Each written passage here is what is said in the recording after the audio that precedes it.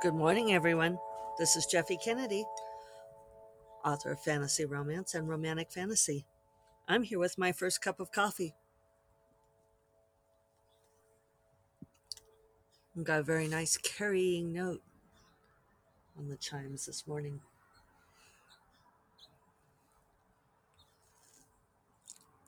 Today is Tuesday, October 5th. It's the morning glory wrapped around I don't know what you call that, the dangler on the wind chimes. It's adding a little bit of a different tune. Looks like we might get a freeze next week. So, have to savor the garden while I have it. So,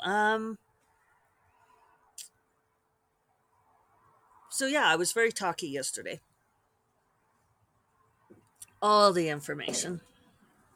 Um, and my nose is itchy today. Wasn't it supposed to mean like a surprise is coming, or I forget what the superstition says. Today's very busy today. I'm going to go get my hairs did. If you're on video, you can see I need it.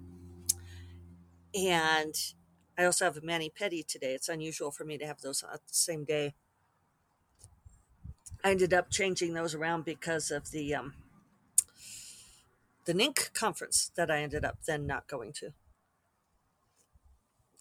Still glad I made that decision. Um, Sorry that it looked like they did not have many people there. But so it goes, they were probably pretty locked into it, and that's the case. You just got to do the best you can.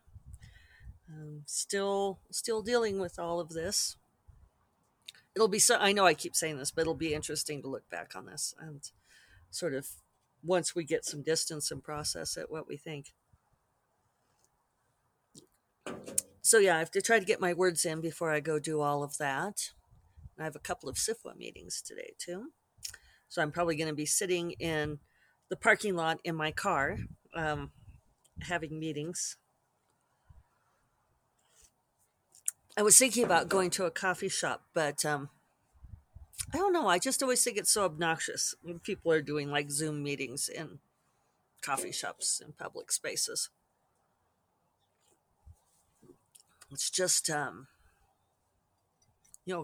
right up there with like people who play the music on their phones or play things on their phones with the sound up. It's like you raised.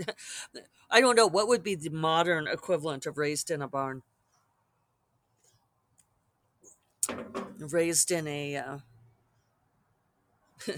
I don't even know.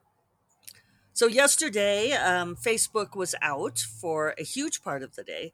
Facebook and a lot of their attendance services, Instagram, WhatsApp, Oculus, for hours and hours and hours. And the some of the more IT savvy people in SIFWA on the Slack channel were explaining it and saying that probably what happened, or what it was sounding like happened, is they pushed out a configuration update and there was an error in it that amounted to like a missing comma. And it the analogy that one of the guys used, John Murphy's great, and he's an excellent writer too. I really enjoy him. He uh, he said it was like as if somebody had deleted a town off the map, and that they totally had the GPS coordinates for the town, but because they deleted the town off the map, the GPS would no longer work. And that they had a map, but the map was in a locker that could only be opened by the same thing that would allow them to find the map or find the town. So yeah, I guess it was a big deal. The science fiction writers were having a good time with it because it was a good example of a small error making a system responsible for a great many things fail, because the same system that stopped working was the one that allowed them to badge enter into the building. So people who were outside the building couldn't get their badges to work to get in so they could fix the problem. And people who were inside the building couldn't get into restricted areas because their badges were not working. And a lot of their collaborative software, like shared drive type stuff, wasn't working for the same reason. So it came up later after 9, later afternoon. But the IT people were all wincing in sympathy for the people. They were saying they were probably having to go around and like manually restart things one by one, which I think is a lot of things. So, yeah, that's the, it was interesting. Um, and then of course there's all the attendant social commentary with Facebook and Instagram, and people saying things like, well, if you notice your anxiety level going down, then that's something to pay attention to, which I didn't, but I don't look at it all that much. I was supposed to do a takeover of like the Urban Fantasy Fiends group yesterday, so that didn't happen. And actually, that did lower at least my stress level because it was like, oh, one less thing to do. I wasn't too heartbroken about that. So yeah, it's funny because everybody has to have their hot take on things, and and there were conspiracy theories too. People saying, well, maybe uh, that this has to do with Facebook, having to answer questions, being on trial for some stuff, and the new data from Instagram, which is shocking. That's my shocked Pikachu face. Um, that looking at Instagram makes teenage girls feel insecure about their appearance. It's the thing same conversation we were having about, like women's magazines in the day. You know, the I enjoy following some of the Instagrammers who point out all of the like filtering and uh, adjusting of images by the Instagram influencers and how they make themselves look different than they do in real life, and it's just the next phase of photoshopping, really. I realize it's this generation's phase of photoshopping, but Jay's, when was it, in the 70s? Everybody was bananas about Stevie Nicks photoshopping her image for the cover of her album, and I don't know, it just feels like one of those things that is, as soon as human beings figure out how to um, develop a technology, then they figure out how to make themselves look better or seem smarter with it. Uh, it's what monkeys do. And by this, I'm not discounting the impact of Instagram. I do think it's really dangerous. And in fact, I stopped following those people who were showing a lot of the, um, like how the filtering works and all of that, because I could tell it was not making me happy. I was fascinated, but then I was also just upset by it. I was bothered, and I thought, and it made me think about my own body too much. I was like, geez, even that level of it. So, no, choose not to look, people. I realize that that's easier said than, but it's always an option. Uh, Attendant to that, so I'm going to talk about Dragon's Daughter and the Winter Mage. So if you have not yet read it and plan to, you might bug out now because I'm going to be spoilery. Because I want to talk about something that has to do with like body image and how we think about people. And I was I was about to say I was shocked. I'm not shocked. I was dismayed to see a review that really blasted the book, like a 2-star review. I don't normally look at my reviews, right? Uh, for good reasons, and this is part of why. I went to Amazon to see if there were how many ratings there were, because I didn't do ARCs this time, and I was curious to see if there were more or less ratings so far than if I had done ARCs, advanced review copies. Um, and reader, I did not notice a difference. But I saw that it like had a 4-star rating, and that like there were a couple of low star ratings, and I was like, huh, I don't, you know, I shouldn't have looked, because I don't often get low star ratings. One of them was clearly a troll. It was the this book reads like the outline of a book. That was like a 1-star. It's like, yeah, thank you, you jealous hag, whoever you are.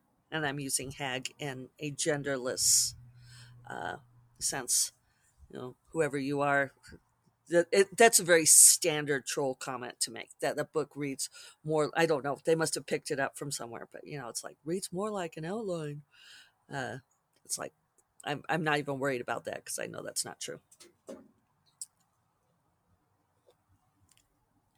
But this other one, the reader was, and it was like a 2-star, was very, very upset about the fact that, spoilers coming, that Eisen was old. That he had been trapped in this altar realm for 50 years, and that he was, I mean, she says he's like 80. I have him in his late 70s, but potato, potato. And she felt like I had cheated Jen, that it was revolting. Um, she was she was very upset about it, and and the thing is, I knew that's why I'm saying I'm not shocked, because I knew I was making a choice. I considered making it be less time than that, but then I thought, no, I want this to be a real problem. I want this to be an extreme case. And one of the things that she complained about was that she called it insta love. And this is one of those things I think readers get in the habit of reading other reviews, and they kind of mindlessly parrot certain phrases. And they don't even know what they really mean when they say it. They just want to say that they didn't like a thing.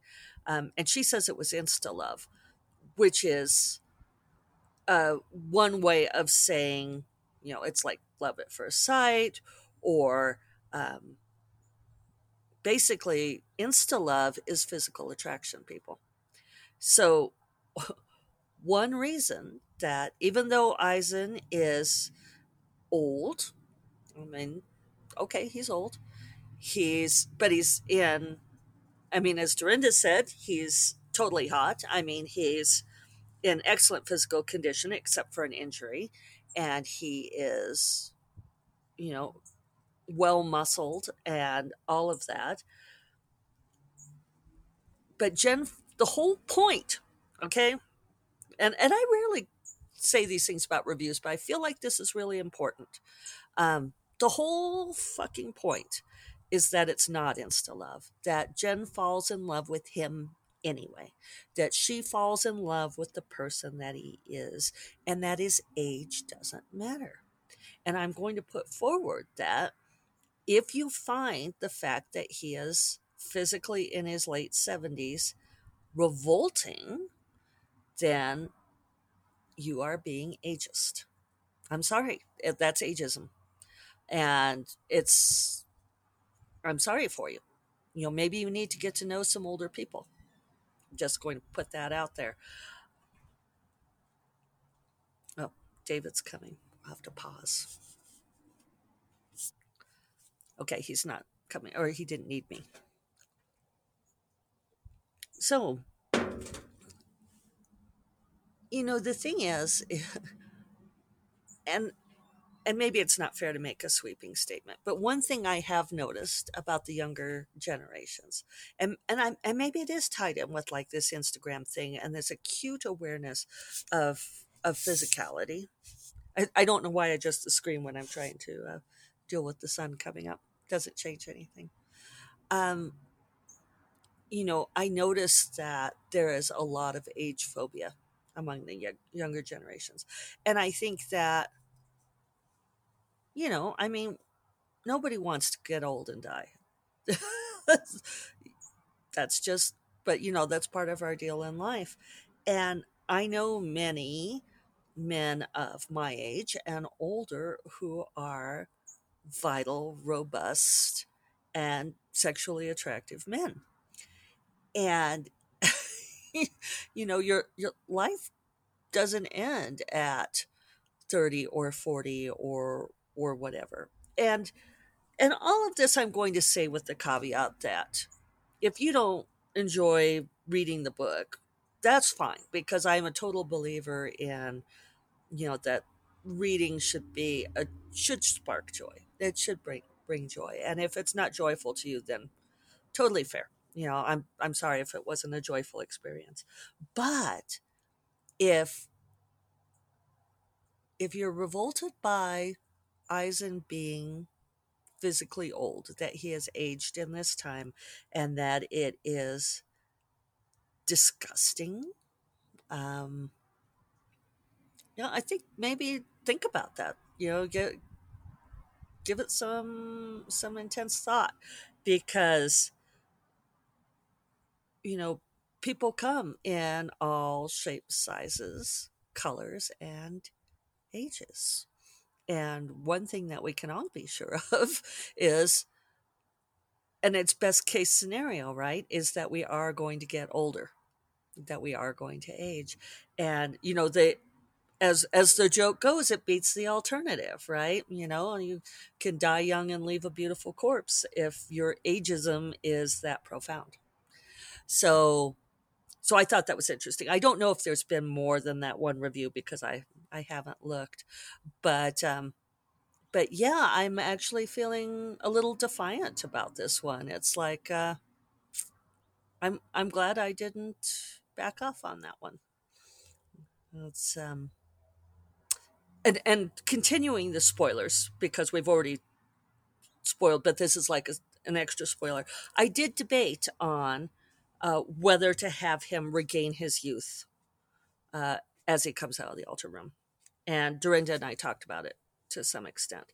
And I didn't want it to be waving a magic wand and making everything better, but I also wanted him to get back the life that was stolen from him. And to me it was just part of the magical happy ever after. So yes, he does regain his youth, and but he's still the same person inside, right? Because who we are inside, it doesn't matter what the physical shell is, you guys. um so yeah, I but one of the things that she complained about was, she said, oh, he gains his youth in the last 10 pages, but that's not enough, because like her getting to enjoy the mental image of Eisen being in his late 20s again wasn't enough to like feed her spank bank or something. I don't know. I don't understand it. And I normally wouldn't go on at this kind of length, and I totally respect the fact that this is her opinion, and I wouldn't say anything to her directly. Uh, it's a bit of a excursion that I'm doing it this much, but it's like, yeah, if you don't understand that it's the person inside that someone falls in love with, and that's the whole point with Jen's story, is that she needed time to. Jen had spent a lot of time searching for some kind of ideal, and she needed to find the person where the packaging didn't matter. And I think that's an important lesson.